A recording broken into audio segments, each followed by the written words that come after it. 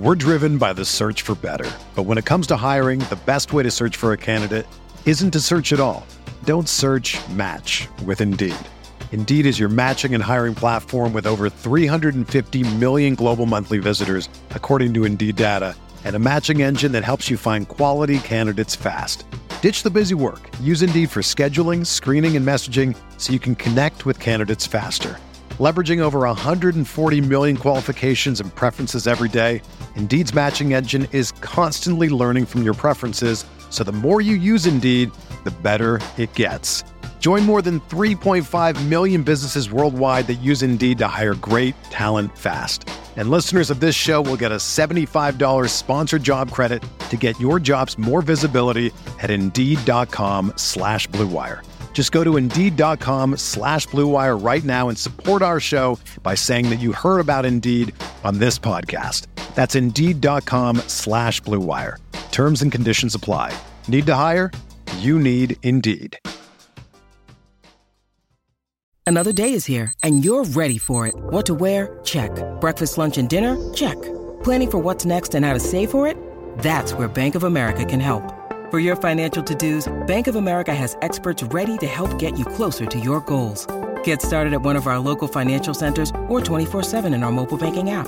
Find a location near you at bankofamerica.com/talktous. What would you like the power to do? Mobile banking requires downloading the app and is only available for select devices. Message and data rates may apply. Bank of America N.A., member FDIC. Entering the Pat Mayo Experience. Pat Mayo Experience. Pat Mayo Experience. Pat Mayo Experience. Experience.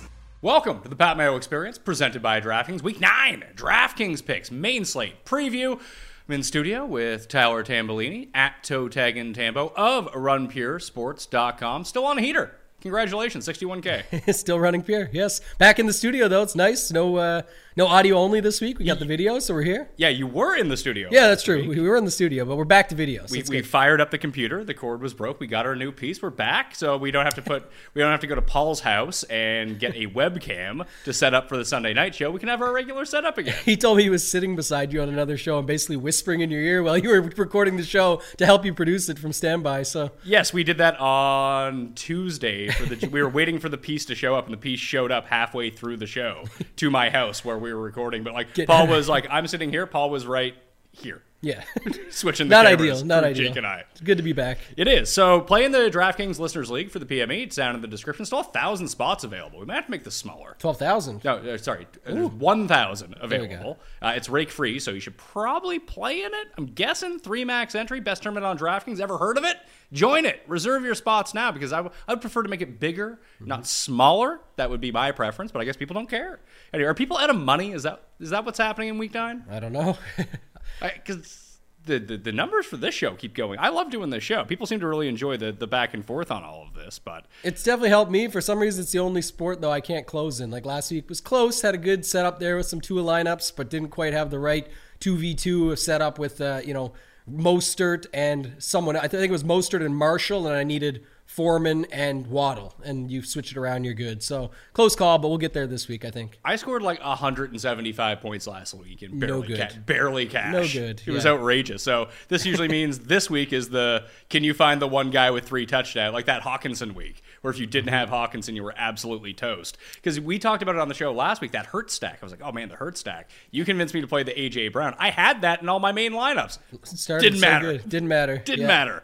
Because you needed all of the pieces in order to come through. RunTheSims.com/Mayo, get you 10% off. The optimizer, the projections, they're all up to date as of now. Of course, they will get re-projected and run 10,000 times through the simulator once we get more information about all of these injuries. And the Hammer HQ, if you're curious about betting as a recreational, a pro bettor, there's lots of shows up on Hammer HQ right now, including ones with Rob Pizzola, Cam, and myself. Me, Cust, and Jeff have a show up there every single week. They're quick hitting. Highly recommend that you check it out. It's down in the description right now. Let's talk optimals.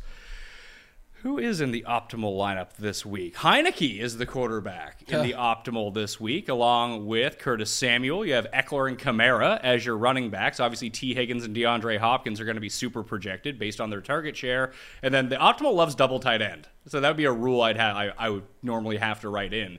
But Evan Ingram, Tyler Higbee, they're both up near the top of all of this. But you had mentioned that Josh Allen going to be very popular this week, and I do not agree with that. It's not that I don't agree that he'll be popular. I don't agree that he's like the play this week. Right. You don't agree he should be popular is what you're saying. Yeah. He's definitely looking like the most popular quarterback just because a couple things. One, defense, there's lots of options to pay down. We'll get to that later. Tight end, there's again no Mark Andrews, no Kelsey on the slate. So I think it's Zach Ertz is the highest priced one. So again, there's lots of cheap options at tight end. Running back, the popularity is really, again, I don't know what's going on with Eckler because he popped up on the injury report yesterday, but it was going to be him and then the mid tier. Even if it is him still and he does play, fine, but the mid tier is very popular there. So you just have the room to get to Josh Allen here, no problem. And then you talked about it like maybe a one-off instead of going with those stacks, but others will include that in their stacks. So maybe they think Sauce shuts down Diggs. They could plug in a Gabe Davis and a Knox for pretty cheap or fair priced on this slate and then still be able to afford Josh Allen up top. I had run the Sims on the Monday night game and Sunday night game because Kamara's not. I heard you mention Kamara. I wasn't going to call you out. It's ETN who is in that spot. Yes.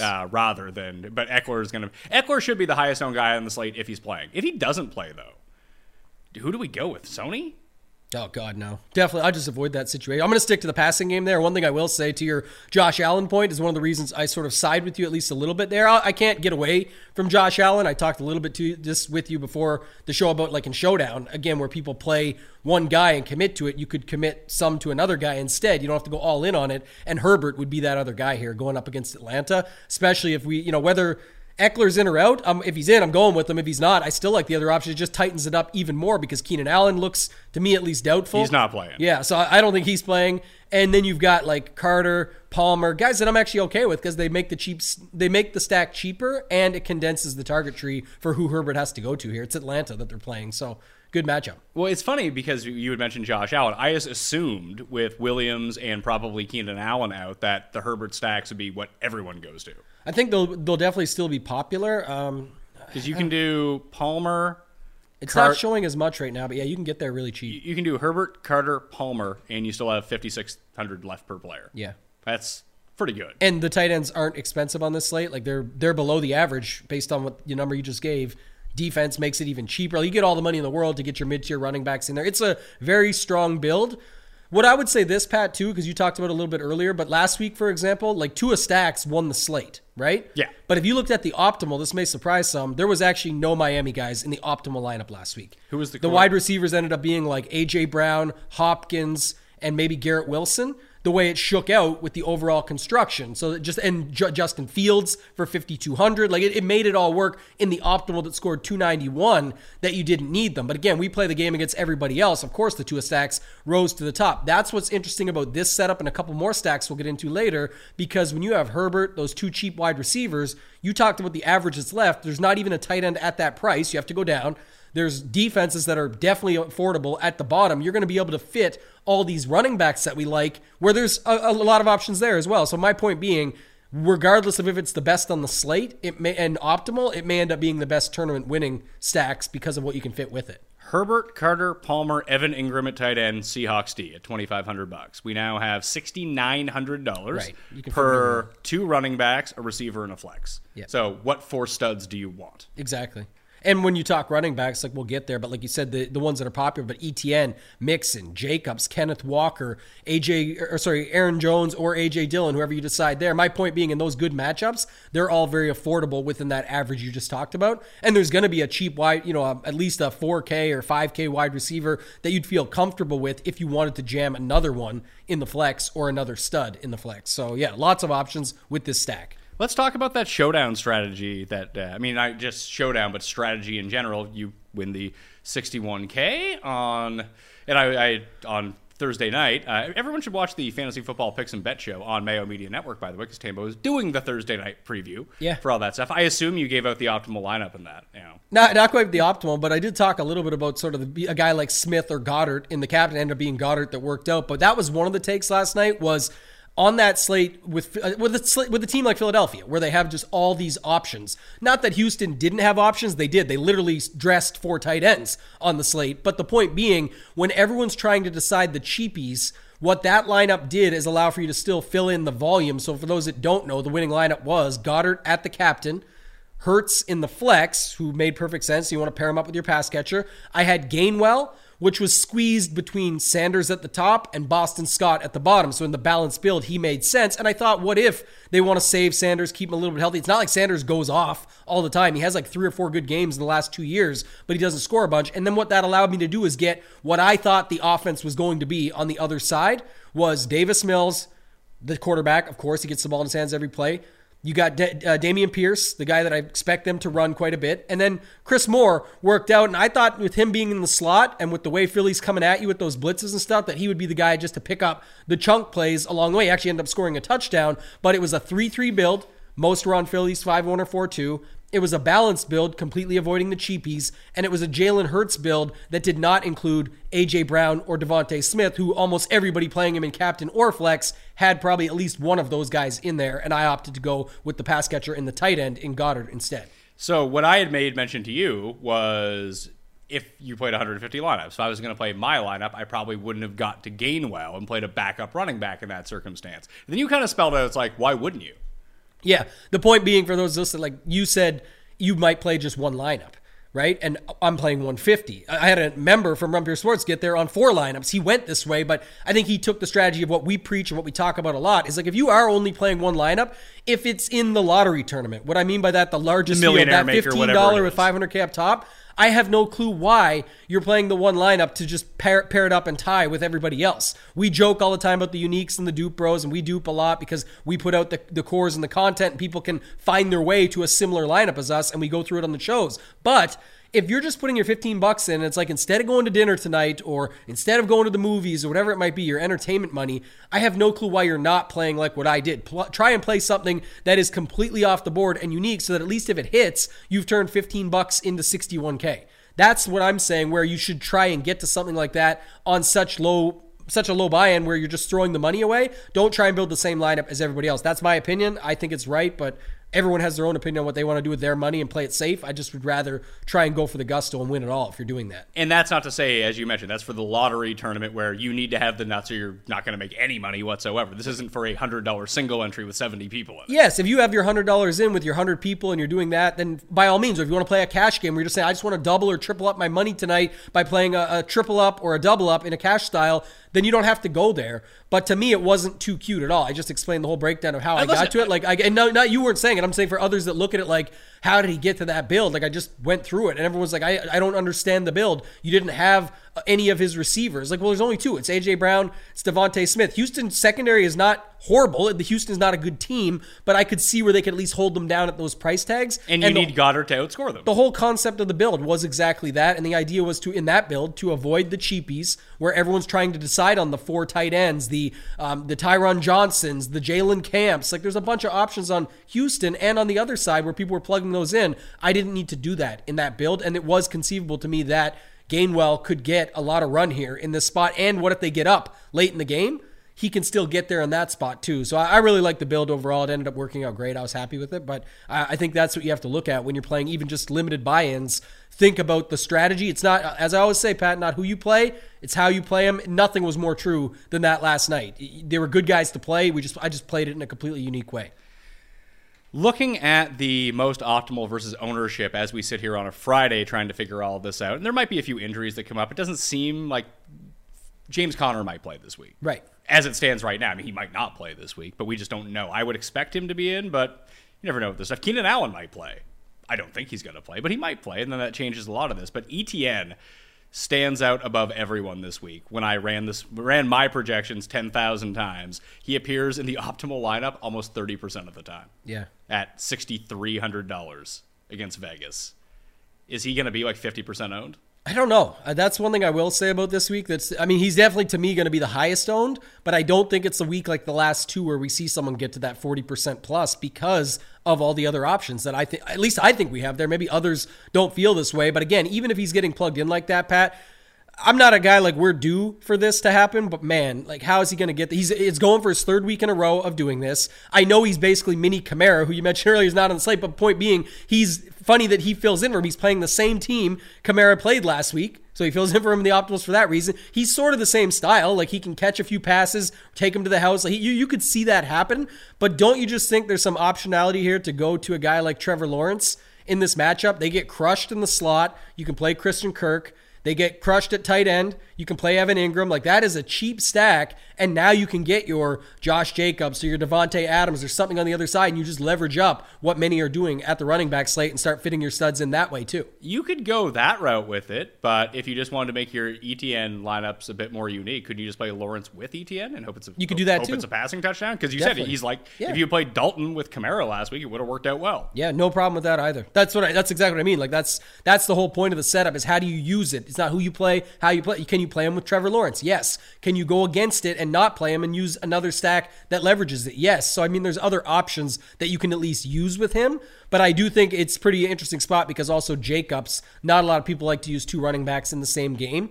And Jacobs kind of, he didn't come through for people last week. So I have him at 23% ownership right now, the second highest running back. So I'm guessing a lot of people will use Etienne and Jacobs as the back and forth in that game. Yeah, maybe they do. If that's the case, as I say, you just go off both of them.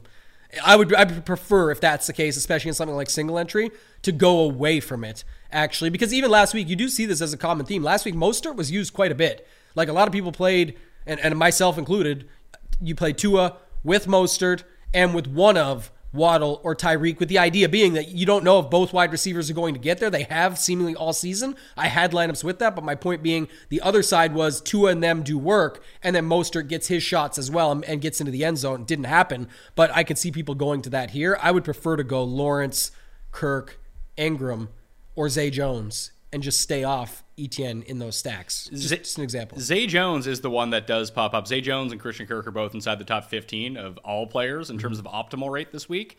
They come in at around, Zay Jones is 12.2 right now, and Christian Kirk is 11.7. So that makes sense to me in that spot. But the other guys who are near the top, it goes Etienne, Higgins, Eckler, Mixon, DeAndre Hopkins, Ken Walker. How popular do you think is going to be Hopkins, Ken Walker, and that's all people use in that game? Yeah, that'll be popular. Also, I think when we get to tight end, there's options that you can stack with your quarterbacks, but Ertz stands out. People are talking about the red zone usage. I know Hopkins is back, but people are still going there, and you can easily afford Ertz, so you could see Ertz, Ken Walker as another one. By the way, Zay Jones, revenge game too, so maybe we can go back. He played for the Raiders, right? That's right. I could see people going there, but he may be the guy. Well, last week you said this, and it usually is true. Rondale Moore, not very good, maybe, and then he goes and has a good game. Maybe it's Zay Jones this week, but I don't think he's very good. The optimizers and stuff always want to give you Zay Jones, but I, like I said, prefer Kirk and Ingram in those stacks before I would go to Jones. So points per dollar-wise at running back, it's Eckler, Etienne, Mixon, Aaron Jones, Eno Benjamin for the moment, assuming that there's not going to be James Conner. I even think that's probably too high. Anyway, because I guess Darrell Williams now was placed on injured reserve, so it's just going to be him. But that's a tough that has to be a late swap scenario. That's a later game. We don't know about if we don't have information about Connor. That is. Yep. He was a game time decision 10 days ago, and he's practicing this week. Yeah. I feel like he's going to play. Yeah. So that leaves a couple other ones just below that threshold who I think are interesting. Like Jacobs is getting a bunch of ownership, it looks like, at the moment. But you still have Fournette. You still have Gibson. Doesn't look like McKissick's going to play. So now it's between Gibson and Brian Robinson. And honestly, Gibson just looked a lot better. Mm-hmm. Foreman, we have the return of Chuba Hubbard. So now no one wants to play Foreman. I still think Foreman's going to be the lead in that backfield, sort of like Ramondre Stevenson. There's all these guys in this low $6,000 area. Everyone loves Stevenson without Harris. Harris hasn't done a ton since he came back. As long as he doesn't get every goal line carry, Stevenson can be great in this matchup. It is possible. That's the one. It's always scary because with the Patriots, I think it's kind of a good angle, though, to take on the Foreman situation that you mentioned, because Hubbard just coming back, assuming he does, then it's like you've got Foreman there who just showed that he can do it last week and was so solid, but now people aren't really going to go there or they're going to move off when usually we've been sticking with a guy and staying with him. But because of Etienne, Mixon, Jacobs, Walker, the Green Bay guys, all that stuff, it leaves him a little bit out. And I actually don't mind it. And when we talk about defense later, I'm not so sure this Cincinnati team is going to bounce back like everybody else thinks. And Carolina is a popular, it's not a super popular option, but it's a good option that you could go to down there for cheap, even pair him with Foreman if you wanted. Chubb just ran all over these guys too. Don't forget, it is a good matchup on the ground. So I don't know if you're scared of Hubbard, fine. But Foreman to me is a good tournament play to go back to and just ride him again. So those would be sort of the running backs that I would be wanting to fill. Is there any cheap running back that you like here? Like, what about Michael Carter again? Like Gibson is $5,500. Michael Carter is $5,500. I expect a huge pass-happy script from the Jets here. Not that Zach Wilson can complete any passes. But Carter was the guy. He had 7 targets last week. That could be more this week because they're probably going to be down from the shoot. It could be double-digit targets out of that backfield. I don't know what the upside is versus some of the better plays there. How do you parse that? Because Gibson's still scoring touchdowns, and he's being used in the receiving game in what's still likely to be a negative game script against Minnesota. Yeah, I don't like either, to be honest. I mean, it's tough. It's just more of an avoid for me because I think on the Jets, you want some of these passing options, like go back to Garrett Wilson or Conklin if you wanted. I really don't care. I know people don't want to chase, but that's my point as always, that they don't need to put up the same game they did last week to be valuable on this slate. I'm not going heavily there, but I'm saying, especially if you're going with those stacks, it's not Carter on the other side for me that I want. I know they could check it down to him a bunch, but for me, I like the other guys that we already talked about up top. I guess here's the thing, like the one that I worry about because they traded Edmonds. So I wanted to play Mostert this week on flop leg. I'm pumped when I see them trade Edmonds away. And then moments later, it's like, oh, by the way, they also traded and got Jeff Wilson Jr. And I'm like, oh, come on. Like, because this is the matchup Pollard just smashed. It's definitely a good matchup on the ground. You've got Miami with Tyreek and with Tua and all those guys that people are going to want to go right back to. And I got no problem with it. But I'm saying I do think the running game could be a part of it as well. So I kind of like that. Eckler, who we already talked about. Foreman I had on my list.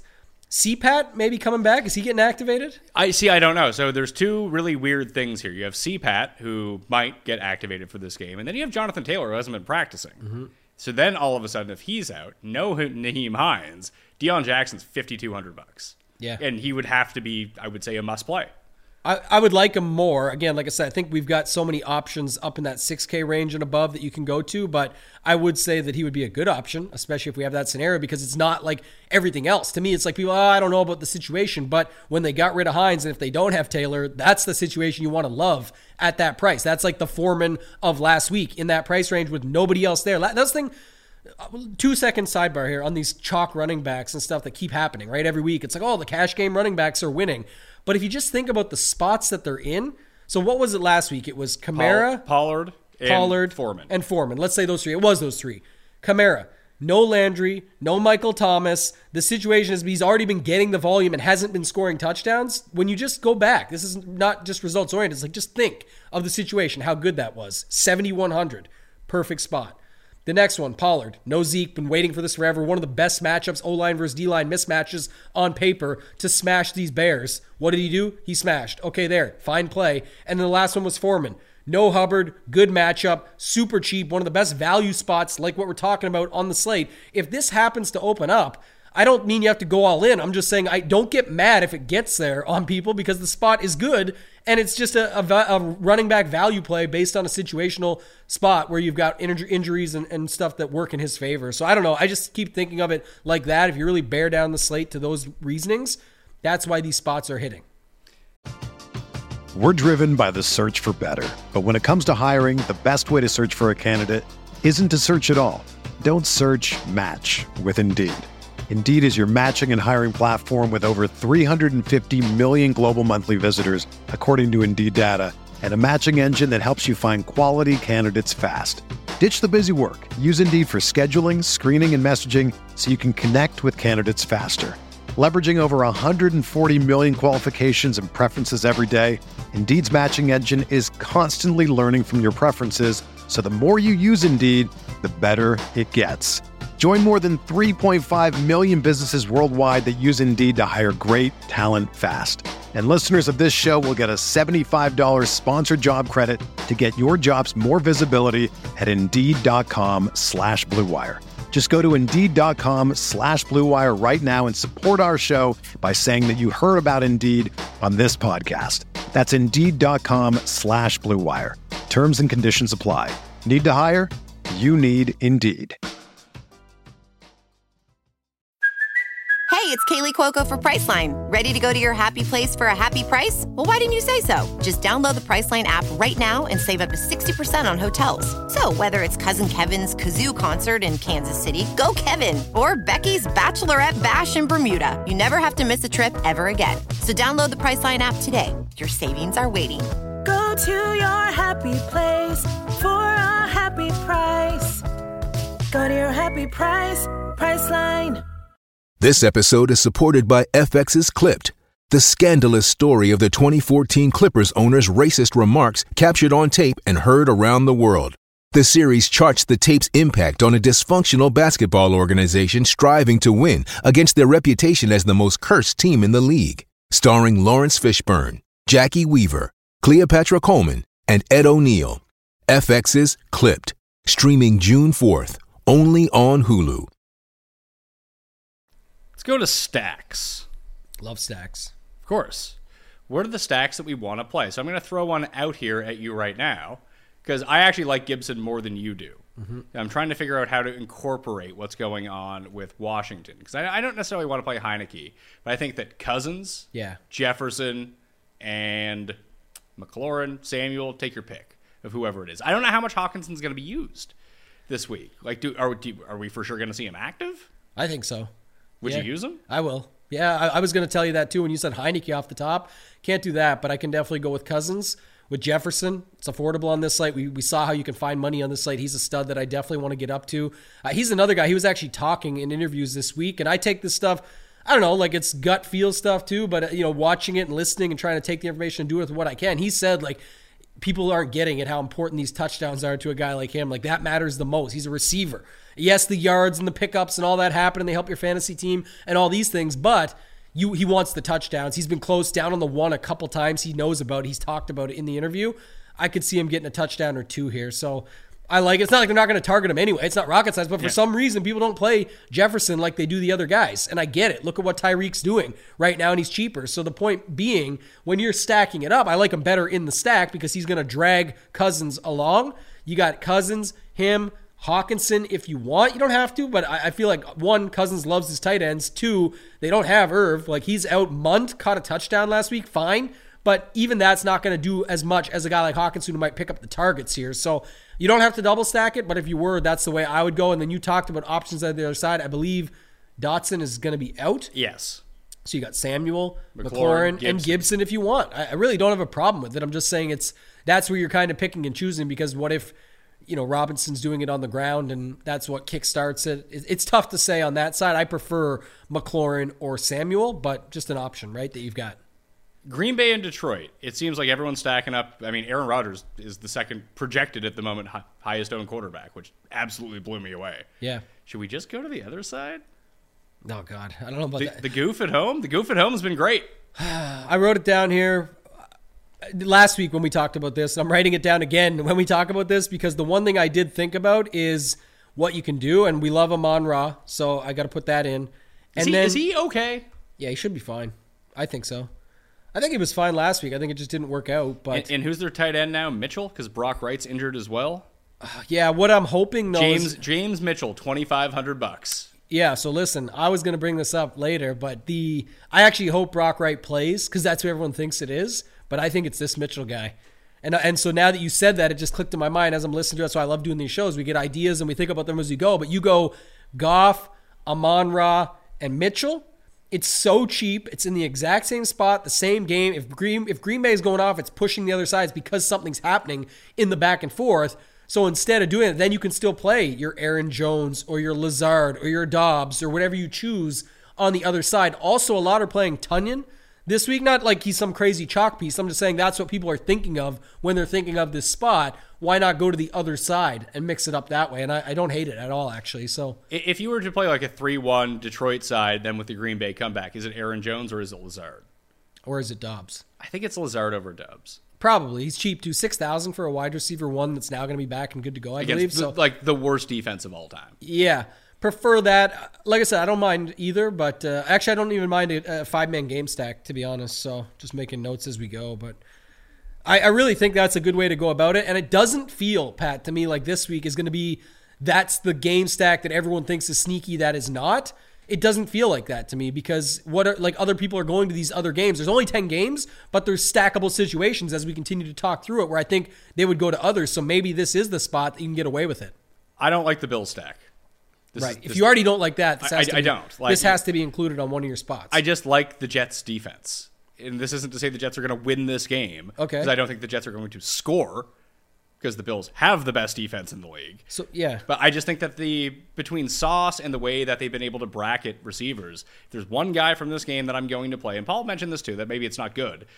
It's Isaiah McKenzie, because this is where the Jets just get dink and dunked on the entire time. Little crossing routes over the middle. We saw Jacoby Myers do it to them. That's what McKenzie's going to do. Unless Nyheim Hines steps in, plays the slot, and completely blows out. I might just stay away from the game in general, but like the Bills on the road, outside of Kansas City, really haven't put up a ton of points. I don't know. I have a bad feeling about this. Do you have a good feeling about the Jets D at the stone minimum, $2,000? Because I'll definitely be using them. I was going to bring that up later when we talk Ds, but man, there's no way to avoid it. If you're not stacking this game, you should definitely have interest in that. It's $2,000. So allows you to do even more. It does. So you have the Jets down there, I think are usable. You had mentioned the Panthers. I think the Panthers are probably going to be one of the most popular defenses this week. Like optimizers are spitting them out. Cincinnati looks so bad. It's a short week, no chase. That makes a ton of sense to me. I like the Seahawks at 25. Yeah, Seahawks. Arizona, a team that is built on giving the other team the ball. I liked someone else, but I'm not seeing them pop. Oh, they're actually picking up steam now too, but they're 2,400 is the Commanders. They're $100 more than the Panthers, but you got them going against Kirk Cousins. Everyone is all in on the Commanders, like winning this week, covering the spread. That's why I kind of like the Minnesota side. Just like maybe Minnesota stomps them because they're not good. Yeah, it's definitely possible. Is Chase Young playing? I think that was the reason that people are interested in this too. I believe they're going to activate him. I don't know if they did yet. I have to look that up still. But I look for defensive stuff way later in the week. Sometimes that's the best way to get after it. You'll see O-linemen that are ruled out Sunday morning and stuff like that, where it's like people aren't adapting to that. The lines in Vegas aren't necessarily adapting to that. Things aren't seeing it. But that's where you can get a leg up with defense against that spot. So we'll wait and see. But I didn't look at it yet, but it's at least interesting. All these teams are getting talked up a little bit. It actually looks like the Bucs at 3,000. I know we're going all over the place. We'll get to D later, but the Bucs are picking up steam as well at 3,000 against Stafford and co. That makes sense. They're my super lock this week against the spread. I love Tampa Bay. I was actually thinking about the Brady, Godwin, Evans against the Rams, who are horrible. Yeah, I wrote it up as a maybe here, but I don't know. Brady, man, he's just been a statue. Even if he gets 2 touchdowns, 3 touchdowns. It is, but he still has the second most passing yards in the league. They're not cutting it, though. Because they're not scoring touchdowns. Yeah, you got to score the touchdowns, and the guys that are scoring the touchdowns are rushing, too. Like, it's hard to get there, but I get it. I understand the spot. I'm just saying that's why it makes it tougher. I was looking at, what about the some of the other ones people are mentioning, like the Burrow bounce backs? Don't love it. Although T keeps getting put out as, like, the best receiver value on the board. Yeah. Well, no Chase, of course, is going to be that way. And but do we believe that, though? Because we're just projecting target share onto him, touchdown share onto him that would normally be going to Chase out of that. But is he just in a different situation where he's not Chase? He's now the number one. He is the focal point. Like, projections don't necessarily... But sometimes you're just like, screw it. He's going to get a bunch of targets, play him. But people just also won't listen. I love Jamar Chase as much as the next person. Like, he's incredible. But the numbers actually show Higgins has been as good as him. Like we talked about this in the past. All the stats they play together, he's been the same. But that's playing together. Yeah. Because teams, anyone who watches the games knows that Jamar Chase is better than T. Higgins. True. Not stat-wise. Yes. Stat-wise, they're about equal. But when you're a defense and you're preparing for a team, like, got to take that guy out. Yes. And then T. Higgins gets the softer coverage. That is a true factor for this and for everything. But they both make each other because that's what ends up happening. Yeah. When one guy's open for this one, now they decide to get on hand. They have multiple weapons. They don't have that now, which is hence why I think the Carolina D is popular for good reason. The O-line, people keep saying, another week they'll figure it out. They've been trying to figure it out for weeks. We're on week 9 here. Like, this has not been figured out. They're taking sacks like crazy. So there is that thought. The only thing I will say, Pat, that's interesting is because tight end is a bit of a mess this week. There's all these cheap options, but Hurst is pretty cheap. Decent spot. He fits the stack. Whether you want to use Higgins or Boyd, up to you. My point being, though, when you stack that, who do we got on the other side? DJ Moore, coming off the, what everyone's calling the mistakes Foreman. made, or Foreman that we talk. Even, by the way, Terrace Marshall Jr., who we loved last week, he was beating Moore till that last play. And I know it's, it doesn't matter if you win by an inch or a mile, and then DJ Moore crushed him. It was a 17-point play, DraftKings scoring, by the way, that last play, where then he took his helmet off and ended up going to OT and all those factors. But the point being, there is guys there to stack, to run it back with, and I think it's a good game or matchup to run it back. You don't have to, but I just think it's a good spot, the way to use those guys. Do you think people will be scared off Seattle, Arizona because of what happened in Seattle 2 weeks ago? Maybe. Yeah, that could be another thing. That's where I was trying to say earlier. That was the one I was thinking of, actually, at the top of my mind. Because you have that game, is the Green Bay-Detroit one going to be one that just stands out where you can overstack it, and that's the game people prefer to overstack, or is it the other way around? My thinking, though, is because Hopkins is back, you people would prefer to go there. You can use Rondale Moore. You can use other spots in that game, the tight ends, Seattle side, etc. So I'm just not sure. Kenneth Walker's popular. See, I think I would rather do the Seattle side without Kenneth Walker. Hopefully it's not a big game from him, and then try to figure out what to do on the Arizona side. Who do you use? I mean, if there's no Connor, No, sorry. Who do you use on the Seattle side? Because now you're talking about going Geno. Geno, Lockett, DK. Yeah, they shut down number ones. Like, DK is not having a big week, I don't think. This is legit 8 weeks in now. Where and with the last time they played, it was everyone else. Fant. I think I would go with Fant and Lockett and try and get there on the PPR with Lockett, maybe a touchdown, and then Fant as well. If I knew it was Fant. It could be Disley. Or it could be some other Jibber Parkinson. That's the other guy. They have 3 tight ends that they use. Like, I don't know if I want to take a shot on one of their, like, if it was Showdown, sure. But on a main slate, there's just better options at tight end. That's the thing, and I just don't know if there is. I think that there's other stacking options, but again, when you're talking about doing it with Geno, pick one and go with it, like Fant or Disley, and take a shot. I'm just saying. I would prefer Lockett over DK for both the value and what he brings to the table. I think he's just... We saw him last week. He was open every single I think he can get loose and get open here. Not that DK can't. It's just like I said, I do believe this. But he's a focal point. Yeah, and it makes sense for them to clamp down on DK. It's like you said, the Chase Higgins situation. Both are there. Why not clamp down on one? The more I thought about it, and then the thing at tight end, you're taking a shot. But what I love about it is it's opposite side of Ertz. Where not saying like Ertz is going to be the most popular on the slate or anything, but at his price, where there's value to you, like you can get up to him no problem. What's he showing right now for ownership? Actually, not as much. 5%. Yeah, he is low at 5,100. Maybe it's because people want to play these cheaper. No, because Pitts is playing. Pitts is the most popular tight end every week somehow. Yeah, people. I mean, I'm seeing like Ingram, Tunyon, Hurst. I got Pitts, Higbee, Tunyon, Hurst, Knox. Yeah, Higbee's up there. So yeah, I mean, look, people are going to go to the cheaper tight ends, but guess who's not up there? Seattle guys. Fant is at like 5%. So that's too high. That means Disley's even less. For based on what he has done this year, that is way too high. Yeah, but you're not playing him. No one's saying to play Fant. People are saying to play Fant in Geno stacks. Me. That's what I'm saying. And you can pick Disley if you want. What I'm saying is I want to avoid DK and go to Lockett, and I want to double stack it if I'm doing it. So I would prefer, as a way to use Hopkins for cheap, to go Geno, Lockett, pick your tight end, and run it back. You don't even have to run it back, but I prefer to double stack in large field, like I talked about plenty of times on this show. So if you're going to that side, I think you're going to have to make a stand and pick a tight end. I don't know if I love that then. That's the other thing. Avoid. Avoid. But now that makes me think, the more we talk through it, and you're cringing at some of the plays and things like that. It's true. Everyone is probably thinking that same way, which makes me think that this Arizona-Seattle game is actually not going to get stacked up like what we talked about on previous when they played the first time. And the numbers would reflect that. Like Geno, 9%, Kyler, 6%. You know what the best part is, too? I was just thinking out loud while you're talking, is that I was here for that week. Remember, we all needed. I was like, I'm betting the under because now we already know what's going to happen. This feels like the opposite. And when division games happen, it's usually opposite, right? It's like one game is good, one game is bad. So oftentimes, it's the first game they don't know much about each other, so it's really sloppy and they score a bunch, and then the second one tightens up. This was the opposite. These teams know each other quite well, so it could happen again. But I also think it's interesting to go the other way with it and set it up that way. You could even stack the Kyler side.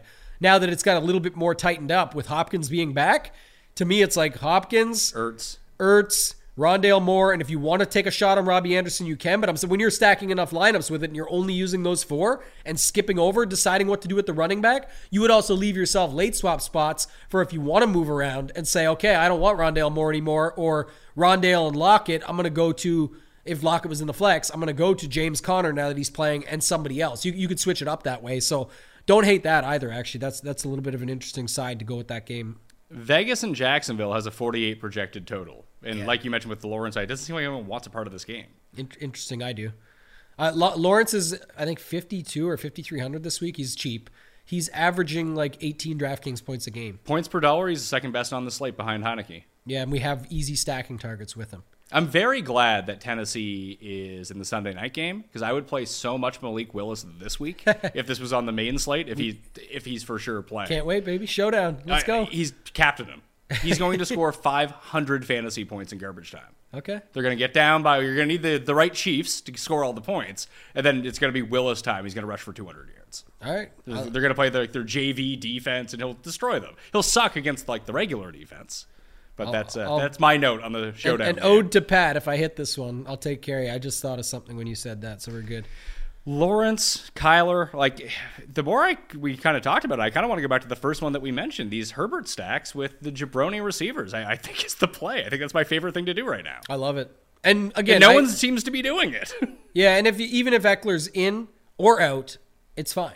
Would you want to play Eckler with Herbert? Oh, yeah, definitely. So assuming that it's still, I mean, Mike Will is for sure still out, and Allen is doubtful to me. So, yes, I would definitely want him in. He's been, look at his numbers. Can you do a four-man? You can do whatever you want, especially when those guys are cheap. Herbert, Eckler, Carter, Palmer, and then figure out. If you want, I prefer to at most one those second two that you mentioned. In Eckler stacks. If Parham is out, you could go Everett as well. Yeah, these guys always mess everything up. There's enough tight end options and secondary stacks that you can do there. But I'm just saying as a part of a stack, like Noah Fant, you got to put him in, right? You don't have to with this guy. It's totally different. But he's actually better. Oh, he's better for sure. But I'm saying it's different. It's a different stack here. We already have the options. I like if Eckler's in to make some lineups where it is just Herbert, Carter in the slot, Palmer outside. Crush them. They suck either way, so crush them there. And then you've got, you don't have to run back Atlanta. This is the one to remember. Yeah, that's exactly what I was thinking. I know that Pitts will look good in that stack, and you can do it. I'm just saying you don't have to. If CPAT is back, I like him. I like him to an extent. I think that they've figured out something with this running back rotation that they just like it. Yeah. That it might not just be 20 carries for Cordero Patterson. I just like him because there's almost a floor. Assuming we get, again, we'll wait and hear what we... He very sneakily does not catch passes because that team doesn't throw. Right, but he usually has some sort of... Like his scoring is, 5 or 30? Like it feels like. And I like guys like that in tournaments when I feel good about the other side, which I do very clearly feel good about the Herbert stack. So it's like I'm not going to run it back always. And it'll be probably at most one where I put if I get a guy, so be it. But I would like him in some because of that upside that he brings. And if it is him bringing it, Pat, that should pick up the pace even more in that game. That really helps our stack on the other side. If I was going to bring back this stack, I think I'd just use Damiere Byrd at $3,500. Oh, God. They throw to him deep 3 times a game. Yeah. That's his only route that he runs. Just Coco beware, you're the fastest man alive. Just go get behind this defense. And here's the sneaky thing about the Chargers defense. They're really banged up. J.C. Jackson's out for the year, although he was no good anyway, maybe because he was hurt. But you can get behind him. That's not a problem. Yep, and here comes Olamide Zacchaeus to bust the slate or something at 4,100. Or Damiere Byrd at 3,500. Could be. Because Zacchaeus is running those underneath routes. Like when you look at his route tree, Bird's just running goes. Yeah, if he gets it, it's gone. He's like, I used to play Ted like in 2016, 17. Leone used to always come on and just laugh at me. Every week I'd be like, you got to play Ted Ginn.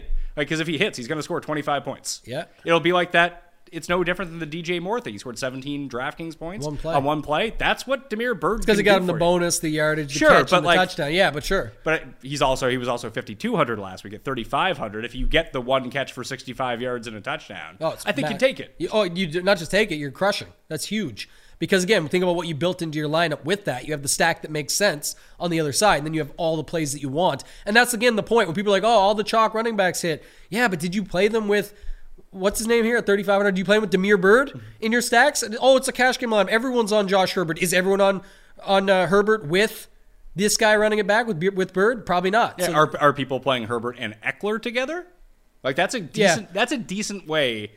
Not that people aren't going to play Herbert and Eckler together, but far fewer people will play. Like, if people are using Eckler, that basically crosses off Herbert from their list. Yeah, and I'm looking at Josh Allen saying Josh Herbert when I mean Justin. Yeah. But the point being, Josh Allen's at the top of my list for the reason we talked about off the top of the show. But yeah, that is a way where, like I'm saying, you see a stack hit that everyone's like, oh, that was a common stack, like Tua last week. But then did everyone play it the way that it ended up working out? No. So that's where I'm okay with it. You don't just have to get crazy and off the board. But the T-Law, the Burrows, the ones that some of the ones, the Cousins, those ones still are pretty condensed. That's what I like about the slate for tournaments. Well, that's what I like about Cousins. Yeah. And Washington's run defense has been amazing.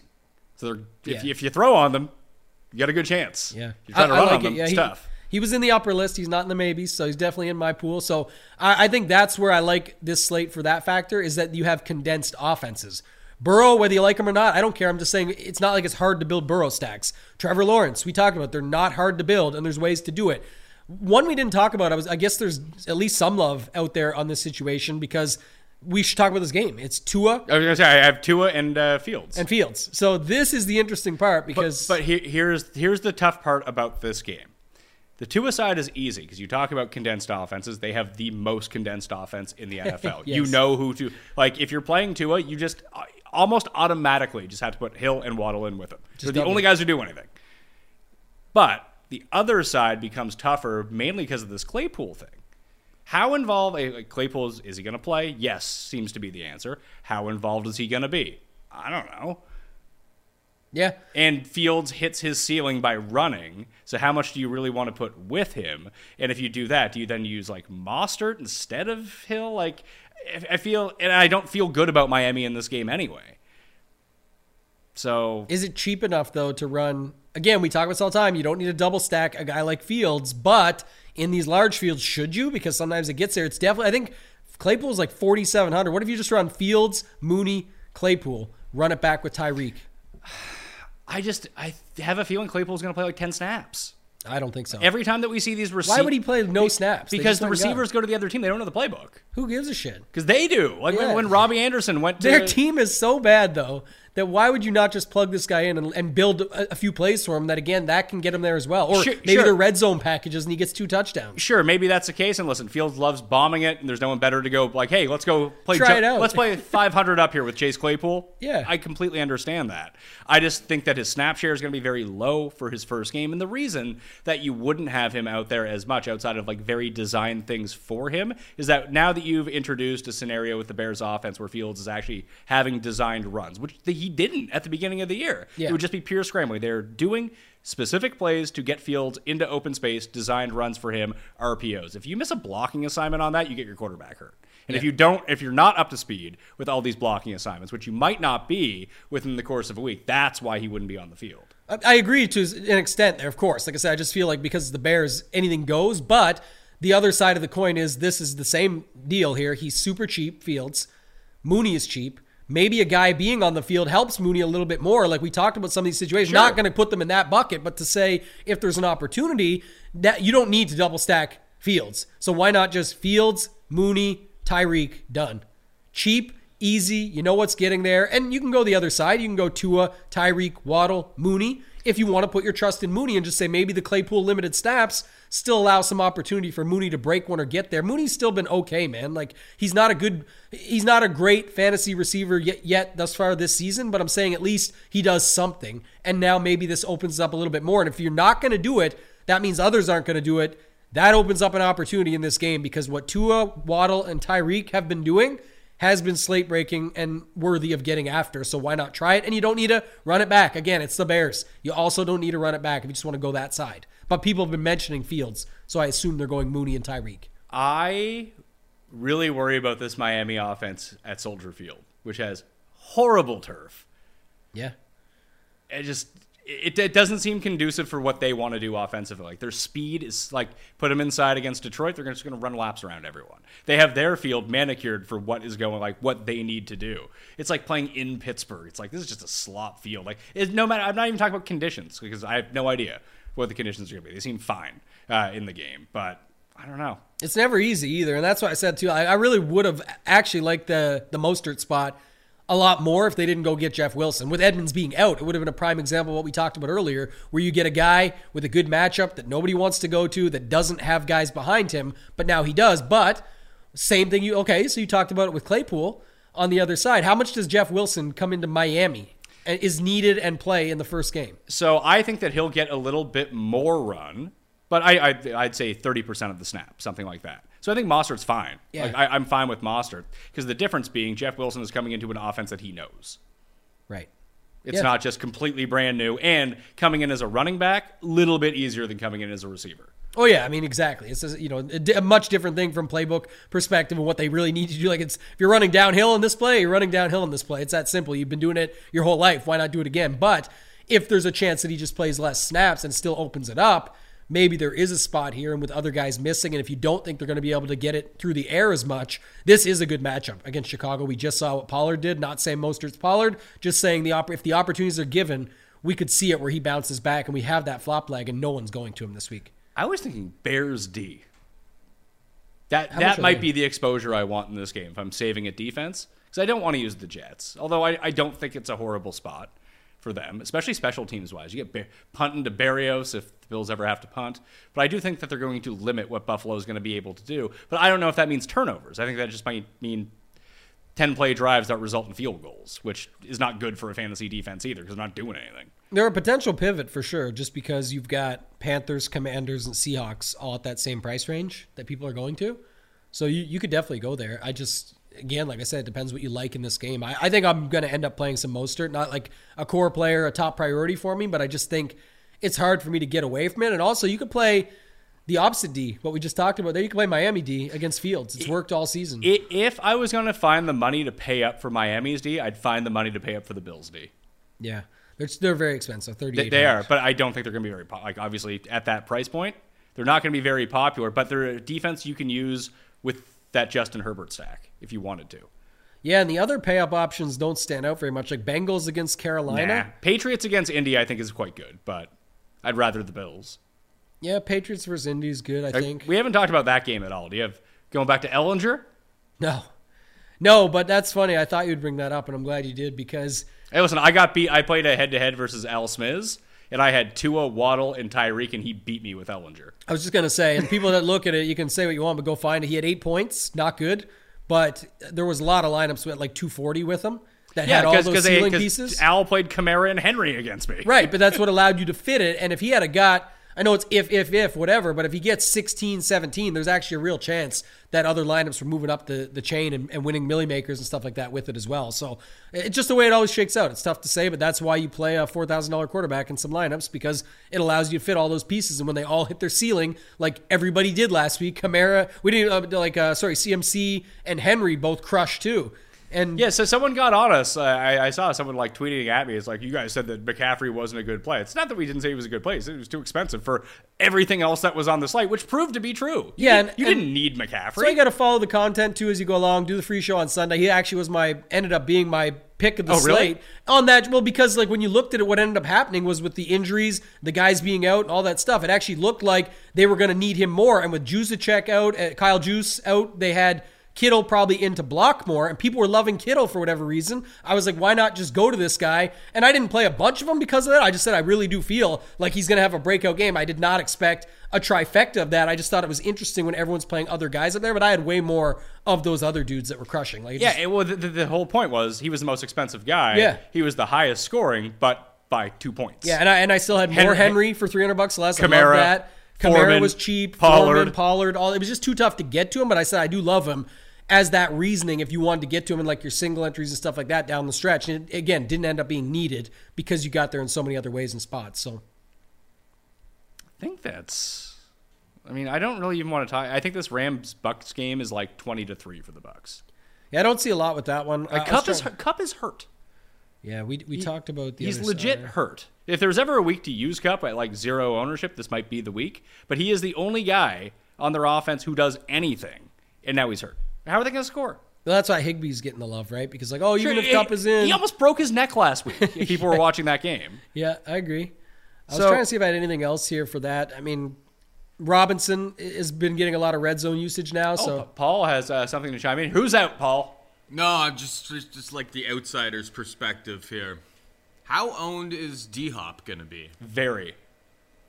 I mean, he should be. He's the piece in that game. Obviously, look at what he's been doing since he's come back, so people are definitely getting there, even if it is on a secondary. Like you said, people can just roll Kenneth Walker and Hopkins and take the PPR and scoring from both sides. Hopkins currently projected at 12% ownership. That's not chalk. No, it's not. He's like the 6th highest owned one, but he does rate out to be in optimal lineups. He's the 2nd highest receiver behind T. Higgins. For what he's been doing, he seems like underpriced. Yeah, I know. I agree, but he's up to $7,900. I know, but like Diggs Diggs is 84. Still pretty fair. Still 5th or 6th in pricing, and he's getting 13, 14 targets a game. The other thing is too, to your point earlier, Pat, when you talked about the Josh Allen situation, if it is, let's say Sauce is on Diggs and they do whatever to shut him down. I think they go Sauce on Davis, double That's Double what I digits. was going to say. But let's say if you think that, it doesn't really matter. The D is going to wrap them up some. And like you say, most will look at it and go, only $500 more. I can get the starting guy with Josh Allen against the Jets, blah, blah, blah. But the point being, one guy is picking up all the targets. The matchup against Seattle is not scary. And he might just pick it up on PPR points alone. Like 10 catches, 120 yards. Even if he doesn't get in the box, pretty good score for that price. So that one's good. The targets in Detroit, we talked about that game, but with Hawkinson gone, that's why we kind of like that. I think I like that game as a mini stack better. Like just a 1-and-1. Like, what do you want to play? I want to hear about the Swift news, because Swift isn't 100%. He'll probably end up playing. I wouldn't hate Jamal Williams. Oh, God. I know, but he's going to lead that backfield. He's going to get the goal line touches.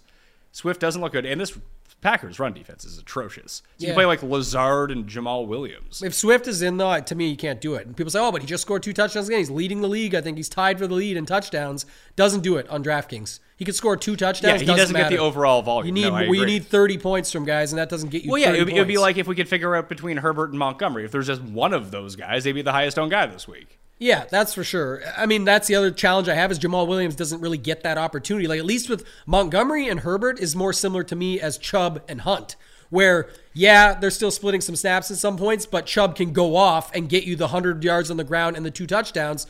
You're disagreeing? That's impossible to disagree. Look it up. I disagree on comparing them to Chubb and Hunt because Chubb is the primary ball handler in that offense. Right. Hunt gets his work, but there's a very clear 1 and 1A. Like the one, like it's 1 and 2. Hunt is 2. But the difference in Chicago is that can switch game to game. We don't know. It's usually Montgomery as the start, but now we've seen Herbert play more snaps. Like we also had an injury happen there too. But there is also the Fields element of it. Brissett doesn't really run. Fields does run, and he will steal touchdowns from you, whereas Brissett just likely won't. Yeah, excluding quarterback, though, to me it's a lot closer than you think. Sure, I think, but that's part of it, though. That's definitely an issue. But it's also the part against like Singletary as well. Like Josh Allen's going to score 2 touchdowns, or Miles Sanders. But then let's include quarterback to your point there. Goff is definitely not running shit in. No, exactly. And so you got those 2 there, but to me those are not Chubb and Hunt at all. It's, you know what I mean?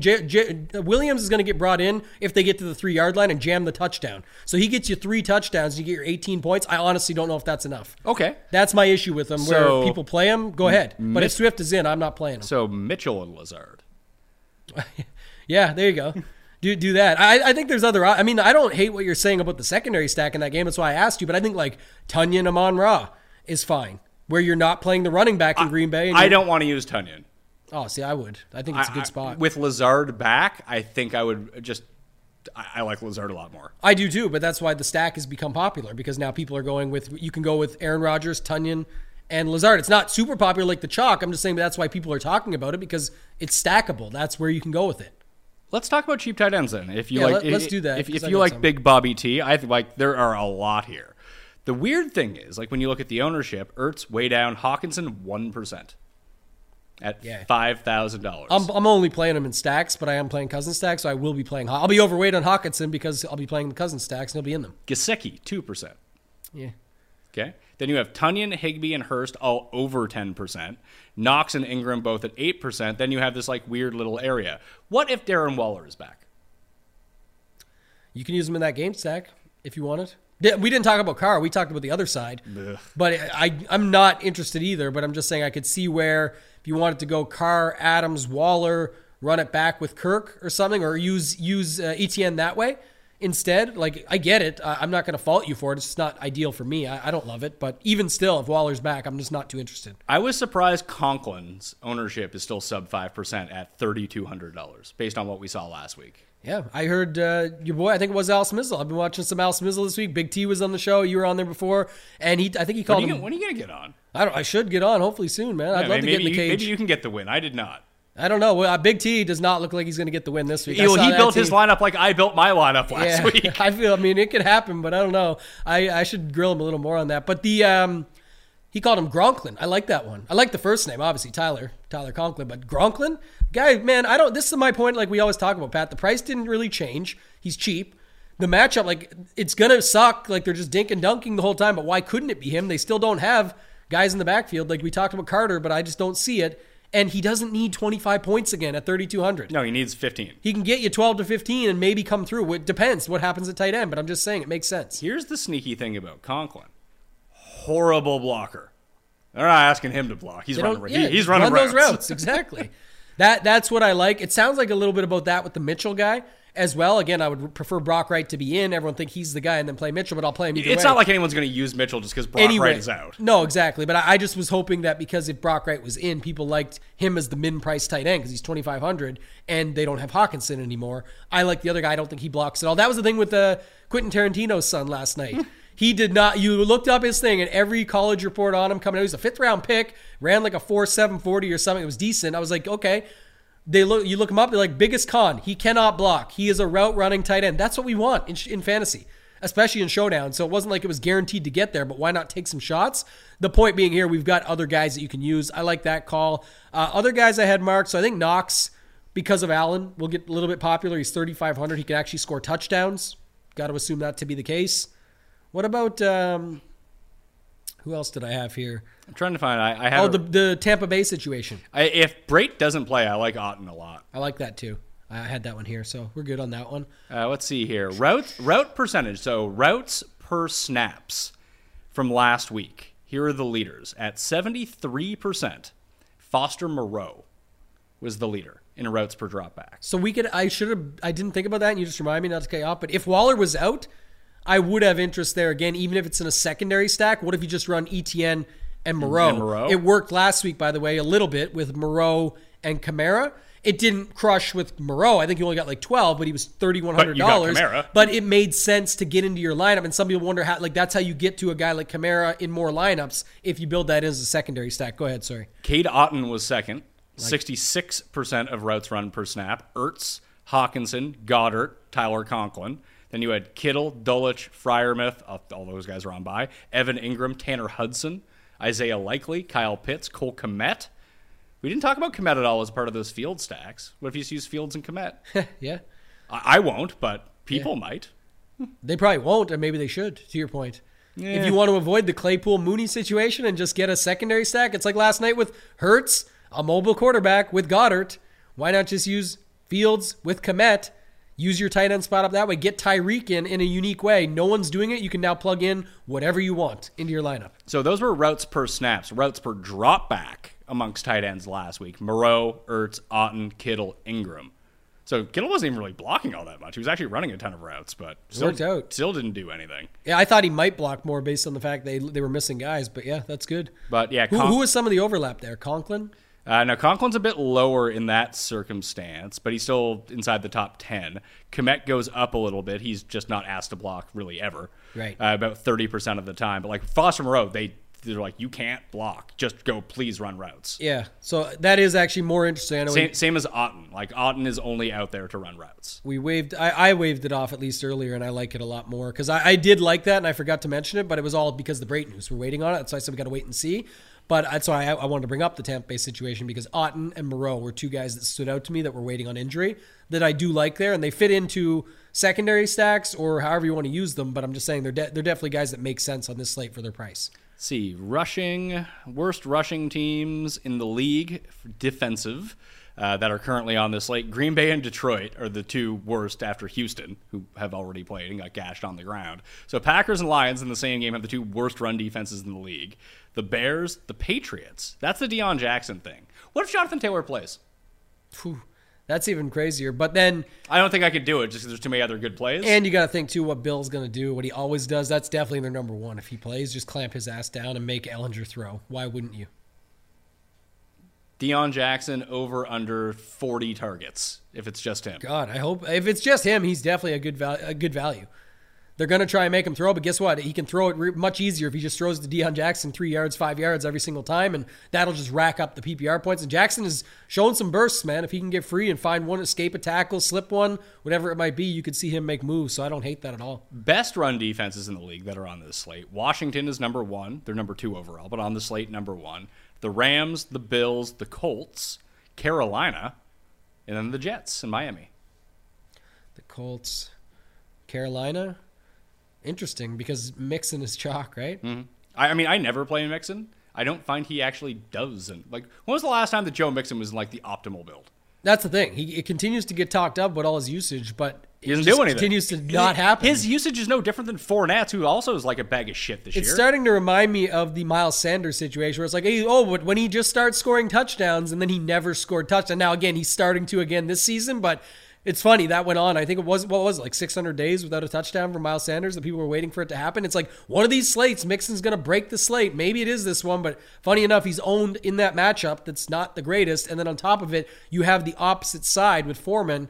Even if Hubbard's back, who knows how much he gets screwed. Look at Harris came back. Ramondre was still doing his thing. Like, it can happen in these shittier teams with these worse offenses where they just stick with the guy that's working. And it's not like Foreman played 100% of the snaps last week. Blackshear played every passing down. And we watched what, like I said, Chubb did to them, that matchup. Like, I think you got the numbers up. You can probably see they're beatable for sure on the ground. That to me is an interesting spot where you can go opposite and you can get in the same game, same situation, less money actually too. I think he's $700 less. So pick up a few dollars to spend as well. All right. Final thoughts on the week. So all I got right now, maybe I'll just build two stacks out. Play 20 lineups, 10 and 10. See how we go from there. Kirk Cousins, Justin Herbert. Like both those. Those are the two that I've landed on. I think I got to get to T-Law.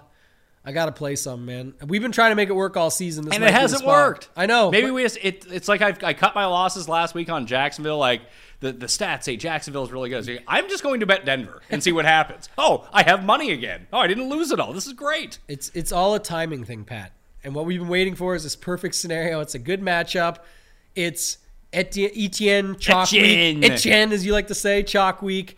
This is the spot, man. Kirk, Ingram, T-Law. All right. Run it back. T-Law is a star next to his name here. He averages 3.5 as DraftKings price. That's great. He looks like Steffi Graf. He does. It's crazy. The Lions main and it looks like he got work done. Like, this guy has really got to get up. But man, I don't know. I don't care what that happens as long as he makes me money. So let's try that out. Who are the three? I'm going to leave Zay on the wayside. Ingram and Kirk? It's Kirk and Ingram. Or can you play with Etienne? You could, but don't do it. We're doing it to leverage in this spot. You can do it. I'm going to do it in some. I'm saying, but what I'm telling you, because you're playing your 3-max, in the 3-max, don't do it. It cost me last week. I should have just went with the stupid double stack and not played Mostert at 20%, even though his receivers and quarterback were owned too, and it cost me. I would have had like 241.48, I think was it. It was like 2 King of the Beach seats and $10,000 that I left on the table. So, I'm sorry, you just piled up. Did you win any King of the Beach last night? I did not. Really? I didn't play. Oh, you didn't have that lineup. I didn't have that lineup in it. That's fair. Yeah, my main lineup had a similar build, but it had Devontae Smith captain. Did not work. Did not work. That 2 for 22 wasn't cutting it? It was not. Unfortunate. That's okay. It happens. It's still a good night, like you said, so we'll move on. All right, that'll do it on the Pat Mayo Experience. Week 9 DraftKings pick.